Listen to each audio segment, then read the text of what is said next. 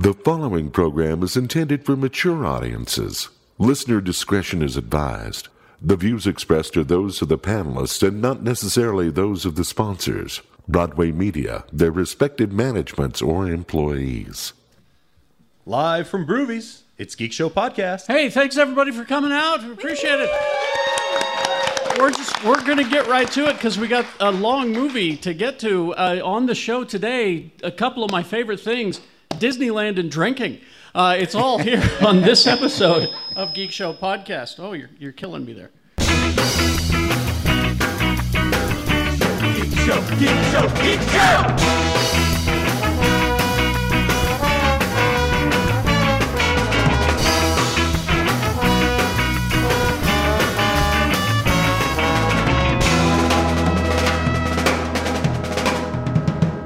GeekShowPodcast.com.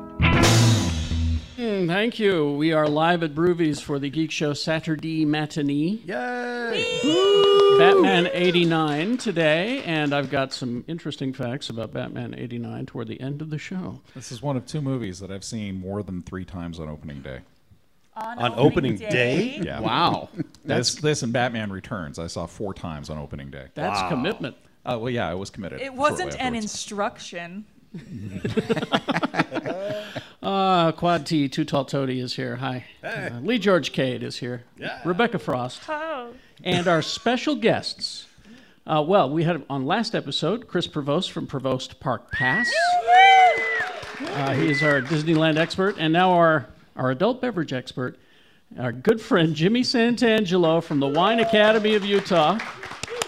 Go to wineacademyofutah.com and learn from Jimmy about what it is you're putting into your tummy that makes you feel so good. Oh, but he pairs it with really amazing food. So when you're done, you're just like, oh, my tummy's happy and my brain doesn't hurt. Now, I know tomorrow in the Tribune, Salt Lake Tribune, you've got an article about how to order wine like a pro. Yeah, off a restaurant wine list. Yeah, a couple of pro tips and go-to ways to just enjoy yourself at dinner. What is one wine tip?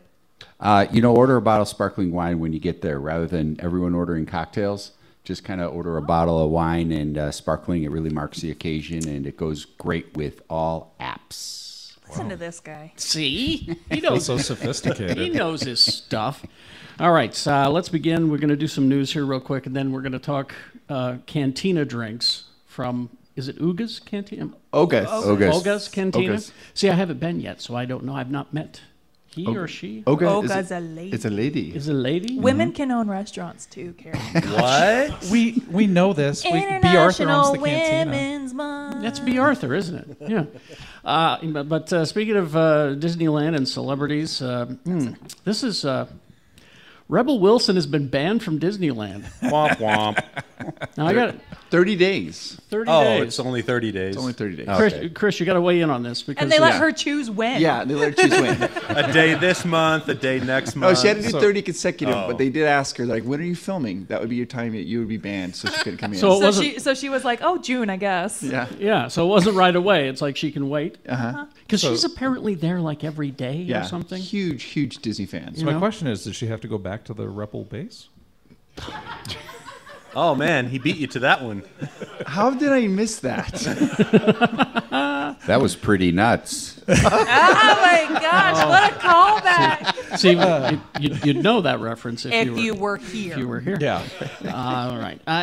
This is. But I guess she took a picture in a bathroom at Club 33. Is that what it says? There is, So, they didn't say where it was, but it's speculated it's Club 33. There is a huge policy of no photos in the bathrums. All the bathrooms. Particularly Club 33. But yeah, and you want to know how that got put in place? How? Perverts. Somebody, what my first thought. LeBron James was in there, and somebody took a picture of him in the bathroom. Oh. my gosh. And so after that, they banned it. So you're not even supposed to, no photos at all in the bathrooms ever. Can't show it, whatever. And she did. She took a photo and she posted it on social media, and they banned her from Disney for 30 days. But she got to pick. But she got to pick her time. That's the part that I like so much. I'll take the 30 days. I'll be out of the country. Thank you. Let's see. Thrillist has reported that Le Salon Nouveau Lounge, which can be accessed by non-members Yes. of Club 33. serve dishes like California caviar appetizer for $28, the signature hamburger entree Signature. paired with a glass of champagne for $75.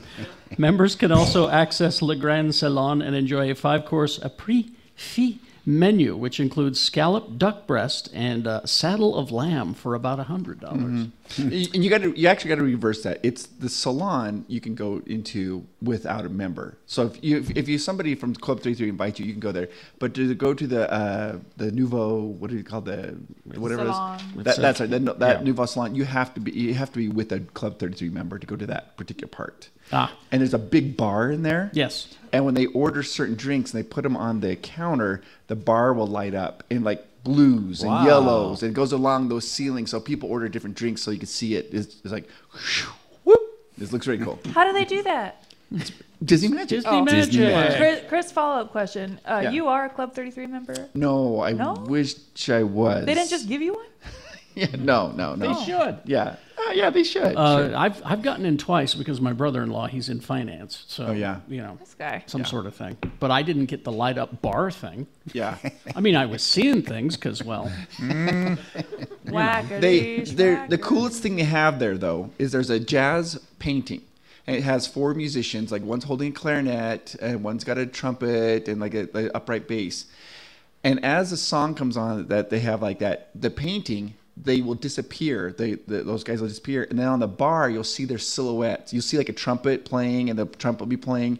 And then as the song ends, you can see the spirit goes back into the painting, and it reappears back in the painting. How'd they do that? Disney Magic. So for people wondering why Carrie was saying things, he did drink the water on the Pirates of the Caribbean ride. I did. I can see through time. That Simpsons episode is based on true events. And literally the line, "Look out for that poorly rendered drawing of Queen Victoria." Carrie is the lizard queen. I was for a solid 12 hours. I'd love to be the lizard queen again someday. Anyway, let's see. Disney having some problems. They're running into the problems that just about everybody that is doing streaming Woke culture is running into. No, it's not even that. What do you mean by that? It's has to do with we're not making as much money as we thought we were. Oh no. Yeah. And so we have to back off, and maybe we'll sell Hulu. We're talking about selling Hulu. But I like Hulu. Well, you can keep your Hulu. It's just we're going to have someone else run it for us or something. But they're backing off on specifically Star Wars movies. Mm-hmm. Oh no. Which Lee is thrilled about. I am. Star Wars belongs on TV. Well, that's what they're saying, is that we're not, the Patty Jenkins Rogue Squadron project, which I was really looking forward to. Even after Wonder Woman. Yeah, not going to happen. They even said to Kevin Feige, your movie isn't going to happen. Wow. The only one that they're looking at right now is Taika Waititi's, which I don't know anything about it. But could they not? After seeing Love and Thunder, maybe give him a break. Let him rest. Give him a writing partner and an editor. Someone to rein him in, and it'll be great. Because he's amazing. Like everything he does is good, except for Love and Thunder had its good parts. Yeah, but he needs someone to say, maybe no, maybe not, maybe no. Oh, honey, no. Oh. Yeah. But it's interesting because I don't know if you know this. Bob Iger just yesterday had a conference call, and in that call, he's called out Marvel too. He did, yeah. And he's like, I think we need to have new characters. No more. We don't need to keep doing like 3s and 4s of a movie. He's introduce new characters. Nice. I think he looked at Ant-Man. And Quantumania and also Love and Thunder and went, maybe look at what James Gunn is doing with DC. All kinds of new weird characters that haven't been on the screen yet. Marvel's sitting on a franchise that they're just not touching because we know we're all waiting for X-Men. And they're just sitting there going, well, we're going to wait. We're going to wait until you're all bored with Eternals 3. And then it sounds like they killed it. But we can't say that Ant-Man is the problem because none of the Ant-Man movies made money. They're like the least performing movies in the Marvel and they're all good. They're all fantastic. I love them. The first one is one of my favorites. Anyway, the third one yet? Not yet. It's playing over here. No. Did you know there's that movie gave me COVID? There's a scientific test. I don't know if you guys know this. If you take if to tell if it's a female ant or a male ant, Get ready. if you take the ant and you throw it on water, if it sinks, it's a girl ant. But if it floats, it's a boy ant. I wish I had my soundboard. Gosh dang it. I need that. But I don't know. Mixed reactions here. Mixed reactions. By the way, this is how you get 100 billion subscribers on YouTube. That's how you do it. Puns. We'll probably know more because the Star Wars celebration is coming up in April, and that's when they'll make announcements as far as Star Wars goes. But sounds like it's gonna be really sad. It's gonna be like, here's a show we're not doing anymore. Oh, by the way, the redemption of Rey Skywalker. Sorry, we can't do it. But don't worry, 8 more seasons of The Mandalorian. Hey, this last Mandalorian was amazing. It really was. I laughed, I cried, I cheered. Let's see. I haven't seen any of it. And then the title credits ended. And the show started. Hey, no. Bazinga! No, it was good. I liked it. There was a thing, and then there was another thing, and then this guy was like, "Arr!" And then this other guy was like, pew, pew, pew. It was amazing. Yeah. It's everything I want in Star Wars. Now, they've started shooting, as far as Disney goes and Marvel, Daredevil Born Again. They've started shooting, they start next week, it looks like. And they have announced that, yes, your Charlie Cox, your Vincent D'Onofrio is back. They also announced earlier this week that the guy who played the Punisher, he'll be back. That guy's name is John Bernthal. John Bernthal. Were you afraid to pronounce it? I was waiting to upset Tony because he's a... I really like John Bernthal. He's a Bernthal stan, is what he is. Did you watch The Bear, Tony? Oh, yeah. Okay. Fantastic. And then they announced the director for the first episode, who... It's important because they set the tone of the series, and this is an 18-episode thing that they're doing. It's Taika Waititi, and it's a comedy. I'm sorry, it's going to happen. Michael Cuesta is his name. He is responsible for shows like Homeland and Dexter and Chicago PD and a whole bunch of different stuff. Interesting. Dope Sick, Billions. He's worked on a lot of things. Dope Sick was good. Yeah, so it's not going to be a comedy. So another stressful Daredevil. Another stressful Daredevil. That's I like anyway. But they have announced that there will be returning characters, but maybe not played by who we thought. Like Vanessa, Kingpin's wife, whom I thought was just wonderful. Yeah. They're recasting her. Yeah. Aren't they also recasting Karen and Foggy? They're not sure whether Karen and Foggy are going to be in it. Oh, wow. Yeah. So this is the thing, is that it's called Born Again. It's clearly not going to follow the Born Again storyline. Yeah. It's clearly. Born Again in a sense that the show is back. And I think that's as far as the thought went. I really do. And that was the Frank Miller run, right? It was Frank Miller. Yeah. Really Born good. Again's one of my favorite. It is my favorite Daredevil story. There's some cool storylines in Daredevil that you could do without Karen. Oh, Foggy, clearly, though. sure. You could do what was the San Francisco period? She's a pretty tragic character, just in well, general. especially in Born Again. Yeah. Oh. Yeah, get those women bummers out of there. Let's see. Now to DC. Thank you, Tony. Yeah. Yeah. The show Batman Caped Crusader. I was excited to see this news. It is, because Warner Brothers with their problems, they've been kicking everything to the curb. Boo. They've decided, Amazon said, we'll take that show. Yay. Because we like the Batman, the animated series, and it's the same people. So. Yeah, it's got like J.J. Abrams, Bruce Timm. Mm-hmm. Oh, this is the one I really wanted. Yeah, this was the one that looked really good. Yeah. So it's going to be over there. Yeah, Ed Brubaker's involved. Yeah. And he'll write your crime all right. He'll crime get you up. crime all up in your stuff. He will crime you up. He'll crime you up. Crime good. you up real good. And so that's some good news that we're going to finally get to be able to see that. And other good news is James Gunn has he's on social media. And he'll a lot. And he'll bite back. Yep. Mm-hmm. He will bite back. And not in a fun way. No. Not in a playful manner. He is coming to the defense of the villain, the High Evolutionary, played by Chukwudi Iwuji. There's somebody. He posted a picture of the character in makeup and everything, and he said, "I can't wait for you all to meet this guy." Right? An Instagram user left a lengthy comment on his photo. Damn it, another white guy they made into a black guy. Why couldn't they just leave him white, or, I don't know, pick a different minority? How about Asian, or gasp, a Latino? Yeah. Could you get bigger problems? No kidding. It says, next time a major character, hero/villain will be trans or homosexual or non-binary, when in comics they're not. Sad and pathetic. They're picking based on race and what's PC. Gunn fired back. I chose the best actor, period. and the best person for the role. I don't give a shit what ethnicity he is, so stop with your racist presumptions on why he was chosen. And by the way, he's playing a guy who is almost always purple in color. Yeah, that's what I was going to say. I don't think he's even white in the comics. So I just love that. I'm tired of people casting non-blue people to play Kree. Exactly. Yeah. Couldn't you get a blue person? Yeah. Let's see. Oh, this is... hang on. Here we go. Yeah. Just real quick, I want to raise a glass. I'm sorry, to Bert I. Gordon, who made a lot of really bad movies that are very, very important to us Mystery Science Theater fans. If you're a Mystery Science Theater fan, you are familiar with Bert I. Gordon because they've done just about all of his films on Mystery Science Theater. What a legacy. Indeed. He's the Uwe Boll of He his is. generation. So The Cyclops, The Amazing Colossal Man. That's a good one. Beginning of the End, Earth versus the Spider, Attack of the Puppet People, Tormented, The Boy and the Pirates. I didn't see that one. And my favorite title, Picture Mommy Dead. I didn't see that one. The Boy and the Pirates, that's just Peter Pan, isn't it? Maybe. He also did a movie. Broadway. Yeah. Exactly. He also did a movie which I never saw, but I saw the commercials when I was a kid.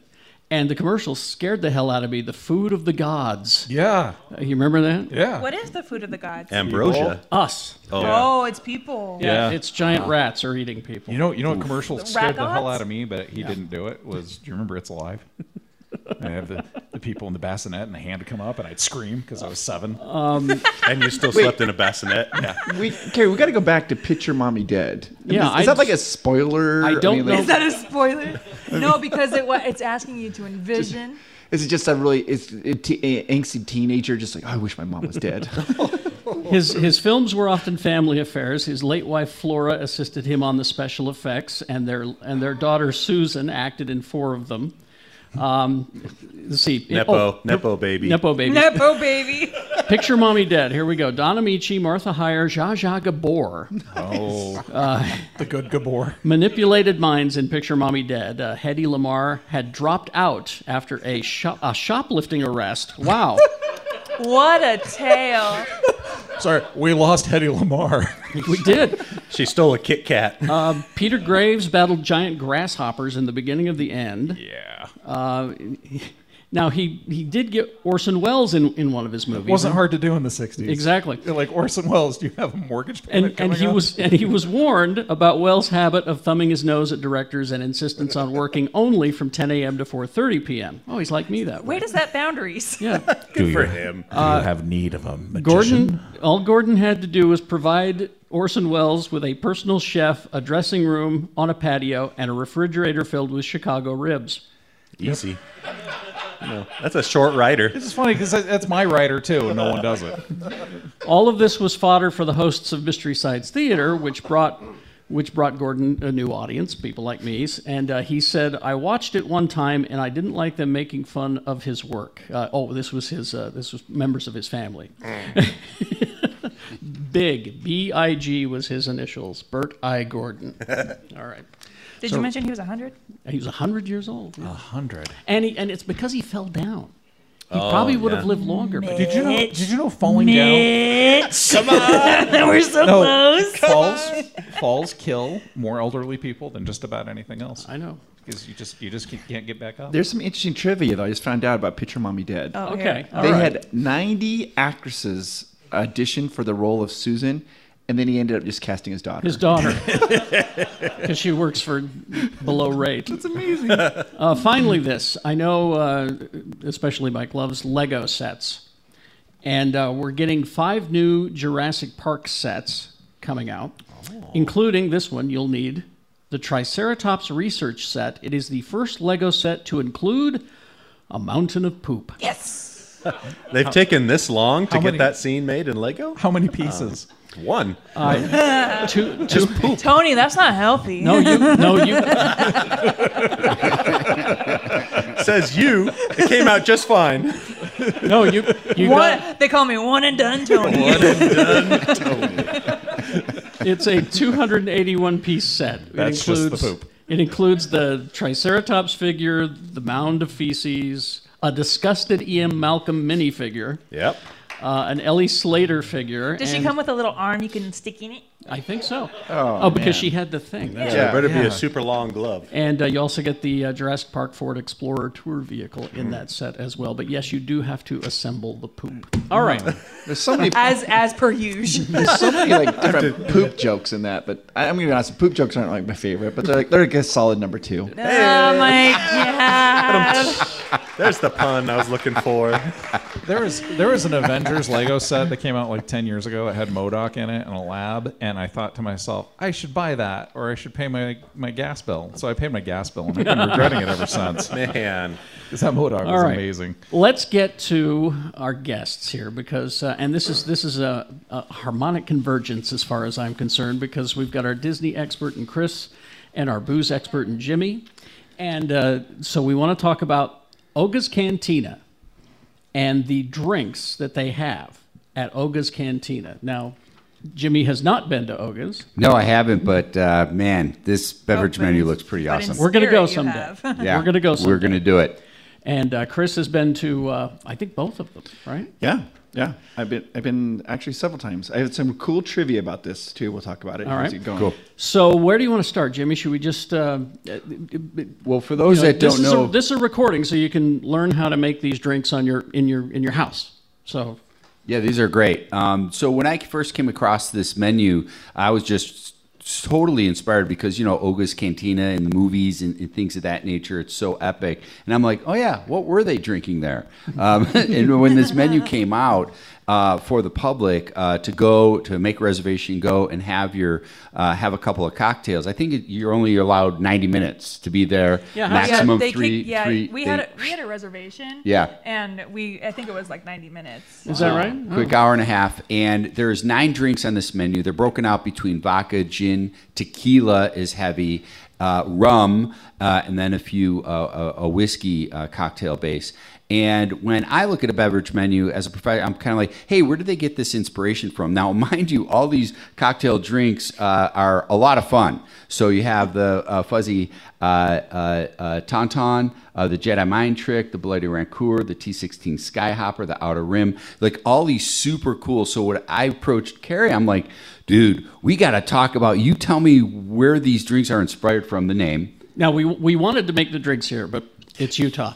So we're going to do it at a later date, and we're going to do it on our video, on our Patreon. So that's why you need to join our Patreon, geekshowgotthiscovered.com, and we'll do a series of videos, I think, maybe we'll have you two in the kitchen doing it. That'll be fun. Yes. So, like, for example, the Fuzzy Tauntaun, just take it from the top. That's based on, so the cocktail ingredients here as described on the menu, Ciroc peach vodka, a peach schnapps, and simply orange juice with tangerine. So what that is a fuzzy navel, right? Fuzzy navel. And a fuzzy navel is a cocktail, but it was brought out in the 80s by Peach Schnapps, Bols, B-O-L-S, the producer, and they were like, hey, we got to really promote this cocktail. What are we going to do? And they called it a fuzzy navel by simply adding it with orange juice.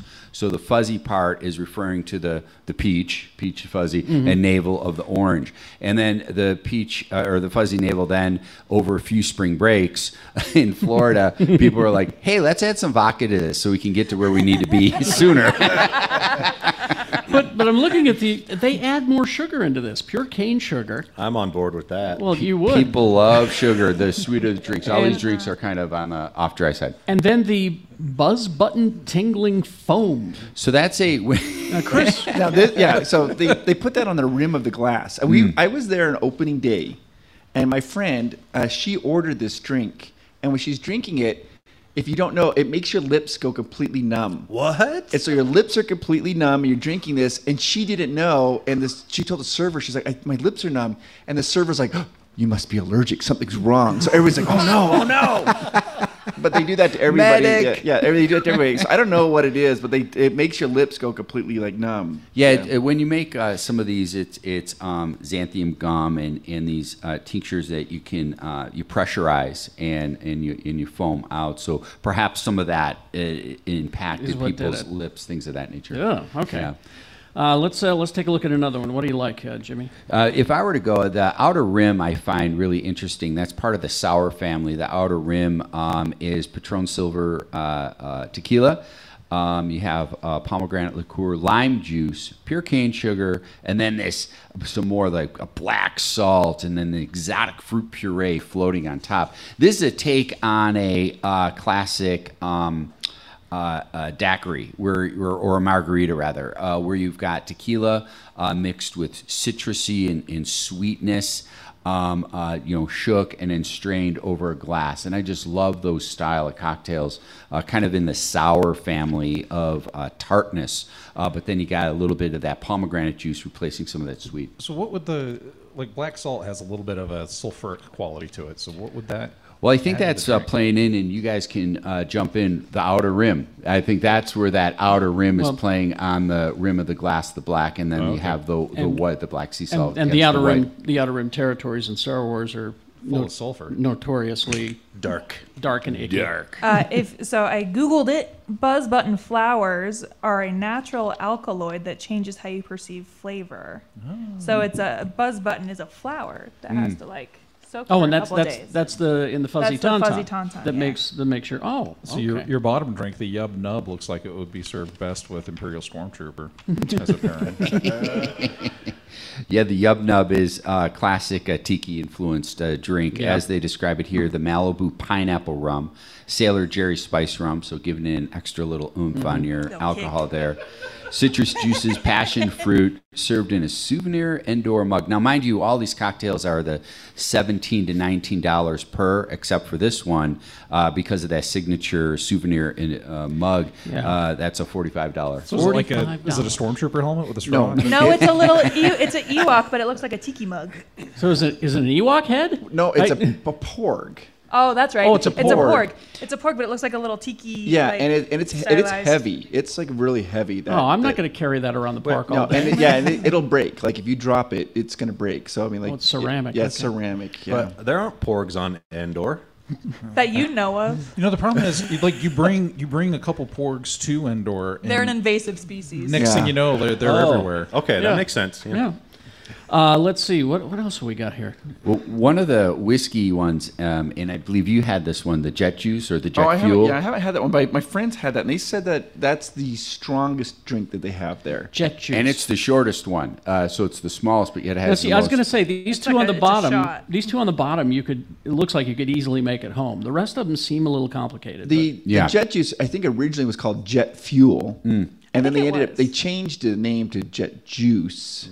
It's a bourbon-based. It's just juice. I don't know. So it's a bourbon-based cocktail, almost a take on the Manhattan, but instead of sweet vermouth, they're using in there, I believe, it's neat because you've got this Ancho Reyes Chile liqueur. That sounds good. But then that spice is offset by the pomegranate liqueur. And then you have a white grape juice, which will be moderately sweet. Very. So you're calming down that spice, and just kind of a neat inspiration. And then probably a squeeze of lemon to help with the Maker's Mark bourbon, right? Yeah, exactly. So when this one's made, I need to be there just to make sure. Well, that's a fun one. Supervise. Yeah, quality assurance. All these have some really fun glassware too. They're all in unique stemware. But I'm going to say this though on that. The Jet Juice is the only one that every one of them comes out looks very flashy, like it's cool, it's like a good presentation. The Jet Juice is the only one that doesn't. It just comes out in like almost like in a glass, just like a little shot glass. Yeah, literally a little shot. Yeah. Oh, really? Yeah, that's the one I have a picture of. It's larger. It's probably 2.5 ounces, but it's in a smaller vessel. Yeah. So some of these glasses are large and like a hurricane glass, where this one is moderate. You'll see a lot of people at tables. They'll all order the Jet Fuel, and then they all at the same time go 1, 2, 3, and they'll slam it, and then you'll see. Their faces contort. And that's not nearly big enough. We need to make a large one. Batch it out. Some 4 fingers. Yeah, because Tony, don't drop 4 fingers like you know what you're talking about. I have 8 fingers of Mountain Dew every day. With those fingers, what is it, an extra large can? Yeah, your fingers. Sasquatch fingers. Sasquatch mitts. Yeah, because see, a lot of these look like they might be difficult to make, but the Jet Juice and the Yub Nub look like you could easily do. some of these are, I mean, where am I going to get? Well, no, wait, the Bloody Rancor. That's something I think you could make at home, except for I don't have Rancor bone. Yeah, that's hard to come by these days. I can get you. I have Black market. The Jedi Mind Trick's a fun one. That was the one that I want to challenge myself in making. It's Kettle One, grapefruit and rose vodka, which we do have here in the state. But the Velvet Falernum, which is that's a beautiful little beverage that has clove, cinnamon. It's a vodka based. You could make it at home. You'd start with a base of horchata. That'll get you to where you need to be. A little bit of pineapple, so you get that spice, vodka base again. I was able to source a little bit of that from a private club here in town. Had we been able to, I did a quick hurry-up offense to source it. But the blue curacao, and it's just really neat that these drinks they're using a lot of liqueurs, whether it's melon liqueur, the blue curacao, not necessarily for that flavor impact, but the coloring, because these are very electric colored kind of drinks. Kind of fun. Chris, we've threatened to do this. You're going to take me to Disneyland one of these days and get me drunk, right? Oh yeah, it's very simple to do. Is there a rule? So if you're only allowed in the cantina for 90 minutes, is there a challenge where you could try to order every single one of these drinks? I think there is now. Go ahead. Sorry. I think there's not a limit how many drinks you can order, but they do have you in there for 90 minutes, and then they have they leave. And they used to. Now they're trying to get more people. Like they have like those little, like those, you sit down like a, what is that, like a little, not a, like a, you sit down. It's like a booth. When I went, that's our reservation. We thought we would get our own table, but they put us at one of those booths with like 4 other people. They'll split the booth in half, so you'll be there with other people, and so sometimes you'll have other people at your booth with you, or they have, if you're willing, they have a stand-up area where you can just stand up at like the tall boy tables or the bar. I would recommend, though, it's really fun if you're going to go to it, to request to stand at the bar, because the bartenders, They put on a little show, and like the lights will go down. They'll bang on the thing to get the power to come back up on, and they have lots of fun stuff like that. So yeah. All right, I need to do this, but yeah, let's create our own challenge, Rebecca. Okay. We'll call it close it down. We'll take one of everything. Yes, the Geek Show Challenge, one of everything. Here's my credit card. I don't want to look at the bill. Now the history of the Disney parks and alcohol are interesting, because it was always no alcohol. That's weird for a park built by alcoholics. True. And train enthusiasts. So it was no alcohol in Disneyland. The only place you could get alcohol in Disneyland originally was Club 33. Yeah. And that was, you had to have a membership. It's the only place to get alcohol. Yeah. So yeah. So now the Cantina is the only other place in Disneyland. Yeah. Now California Adventure, you can, wow.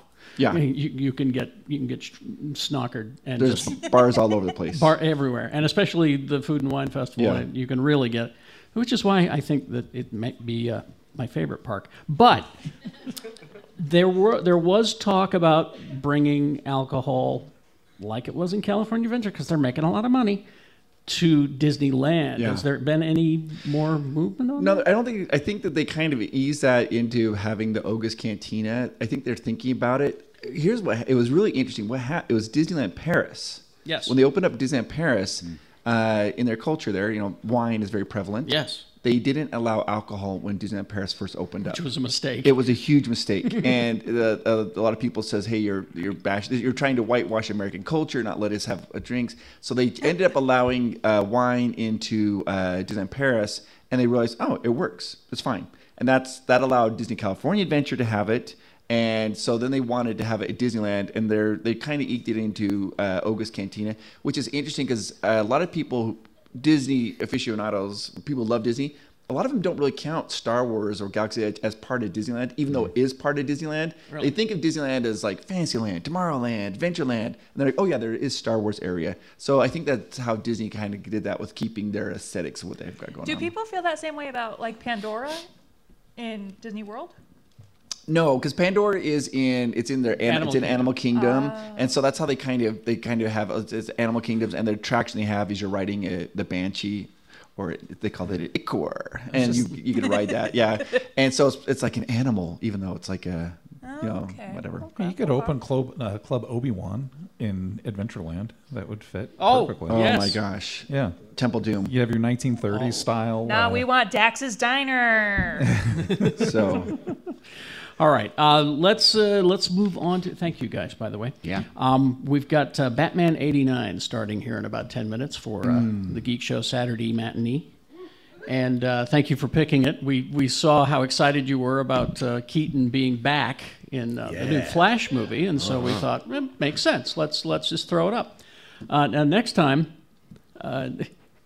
there's voting. Has it been decided yet? Do we know? Okay, you're still allowed to vote. It's a choice, and it's a literal face-off at this point. And it's Rebecca's fault. Yeah, it's my birthday month in April, and so I get to make all final decisions. Wait, whoa, wow, what? Yeah. So the choices are Face Off or Con Air. So place your votes. I said, why not a double feature? But they were like, we have to be out of here by a certain time. Just play them faster. Start earlier? We already get complaints about how early we start. But Batman '89. Lee knows this movie very well, apparently. How did you do that in one day? I was unemployed. Oh, okay. It was the one day that he was unemployed. I was unemployed and beautiful. So I could just say, hi, I really want to in a galaxy far, far away. Well, long ago, definitely. But yeah, I just remember being able to bat my eyes and say, I really need to see Batman. So let's go. So here are some facts about Batman '89. Mm-hmm. Michael Uslan, who's written a book about Batman, he has to be involved in a Batman project or it doesn't get made. Somehow he bought the rights to movies and TV. Anyway. He concluded that Jack Nicholson was the perfect choice to play the Joker. He was walking on air. The production finally cast him. But he was not the only actor considered for the Joker. Try to picture these actors as you watch this movie Close today. your eyes. I have. Mark Hamill. No. Oh, well, Heath Ledger. yes. I think in '89 he was just a young Ledger was boy. like 3. Yeah. Willem Dafoe. Okay. I mean, you don't need much makeup. No. He just looks like that. Oh, and Dafoe in '89, he was probably wearing enough makeup. True. So.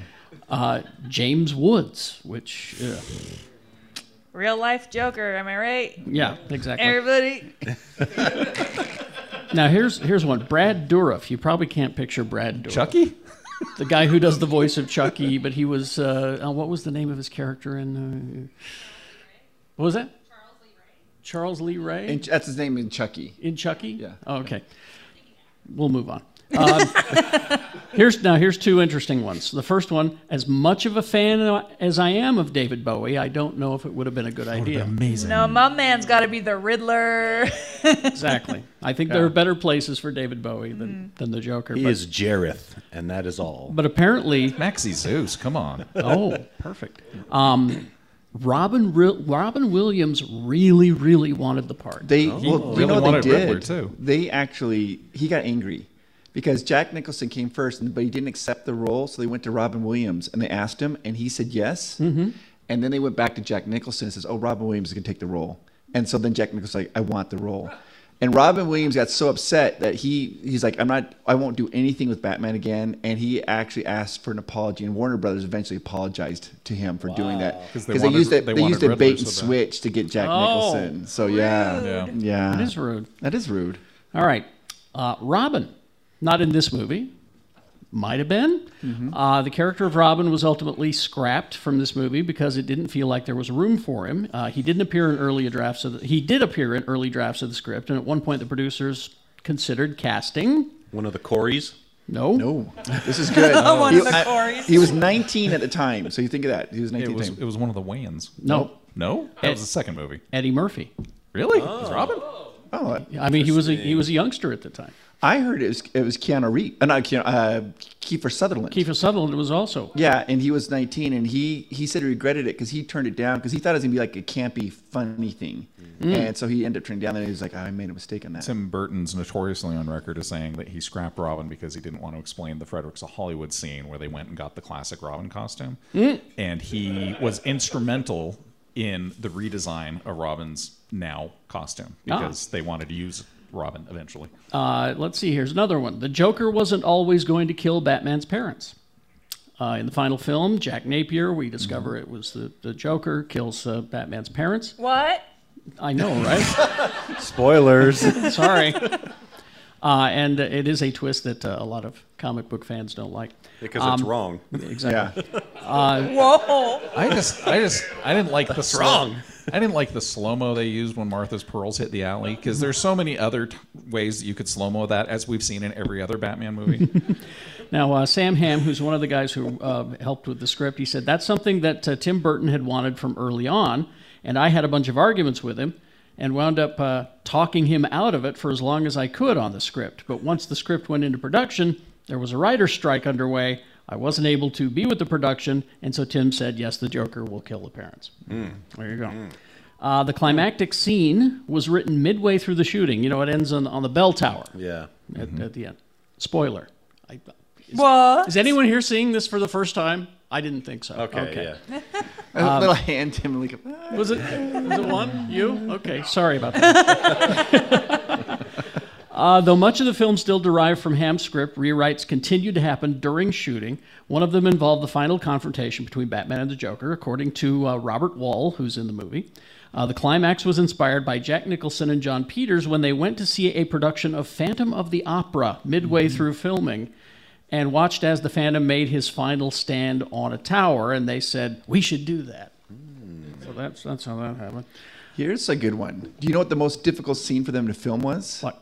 You wouldn't think about it. It's the part where Jack Nicholson has the makeup on, and then he has the skin color makeup on, and then to have them wipe that off and not reveal the skin. That was the hardest scene for them to shoot because when he was wiping off the makeup, he couldn't wipe off the second layer of makeup, and they kept having to do it over and over and over again because it kept taking the wrong makeup off. And you couldn't CGI it. Yeah. So that was they said that was the most difficult scene for them to film over and over and over again. Yeah, there was no CGI then. Yeah.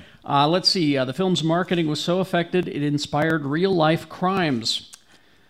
What? How exciting. Wow. Any details? Yeah, by the time Batman was actually on its way to release, it became a phenomenon. And the marketing for the film inspired a frenzy among fans. People were buying tickets to other films just to see the first trailer, selling bootleg copies of the early footage. The poster featuring the logo, the iconic logo, was so popular that people were breaking into bus stations to steal it. Oh wow! Hardly a crime. In Burbank, I was living in Burbank a little bit before this happened, and before the movie came out, and there was across the street from the Warner Brothers lot, a Batman logo that was on. They had this huge billboard across the street from the Warner Brothers lot, and I'd say, easily 4 times the size of a regular billboard, and that billboard was causing accidents because people were getting out of their cars to get their pictures taken in front of it. And, of course, you can just get out and take a selfie, right? So, people were causing traffic problems because they were getting out and getting your picture taken. Yeah. I just remember in '89, that logo was everywhere. It was. There's also something cool trivia about this. That's the same summer that the movie The Abyss came out. Yes. And The Abyss did a marketing campaign. It's never been done before. They would interview people, and they would say, like, oh, I like this movie better than Batman. They were saying that in their commercials. And it ended up backfiring because then people who were diehard Batman fans are like, oh, yeah, well, I'm never going to go see The Abyss over that. Oh. So they... wow. Yeah, but it's the only time that Hollywood has done that where they mention another movie to try to help market their movie. I haven't thought of The Abyss in a while. It's a movie that induces my fear of drowning. This was Batman was also the first movie I remember seeing large-scale nerd rage. Like, we had some with Worf when Next Gen started because people were like, can't have Klingon on the bridge. But when this came out, people were freaking out because Michael Keaton was only known for comedy. And they were like, no, I don't want to see Batman as Mr. Mom. And there was literal nerd outrage, but no internet. to voice it on. So they'd be it's probably a lot quieter. No, the letters column in Starlog magazine for months was just lit.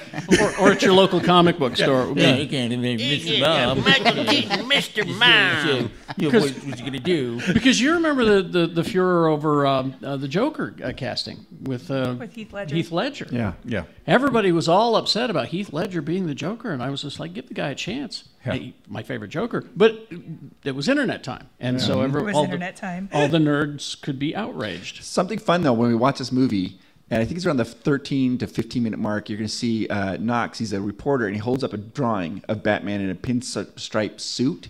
If you look in the corner, Bob Kane actually did that, and it's signed by Bob Kane. He's the co-creator of Batman, so that's an original artwork from that. It was one of the first concept sketches for Batman, and they got permission to use that. So you'll be able to see that in today's movie. That's really sweet. And Chris has that framed in his house. I don't, but I wish I did. Yeah. Well, I say without further, let's start the movie. Thank you all for coming. Thank you all. Thanks to our guests.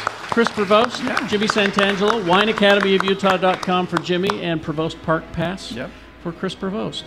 And we'll see you around the quad all. Thank you all. Goodbye. Bye.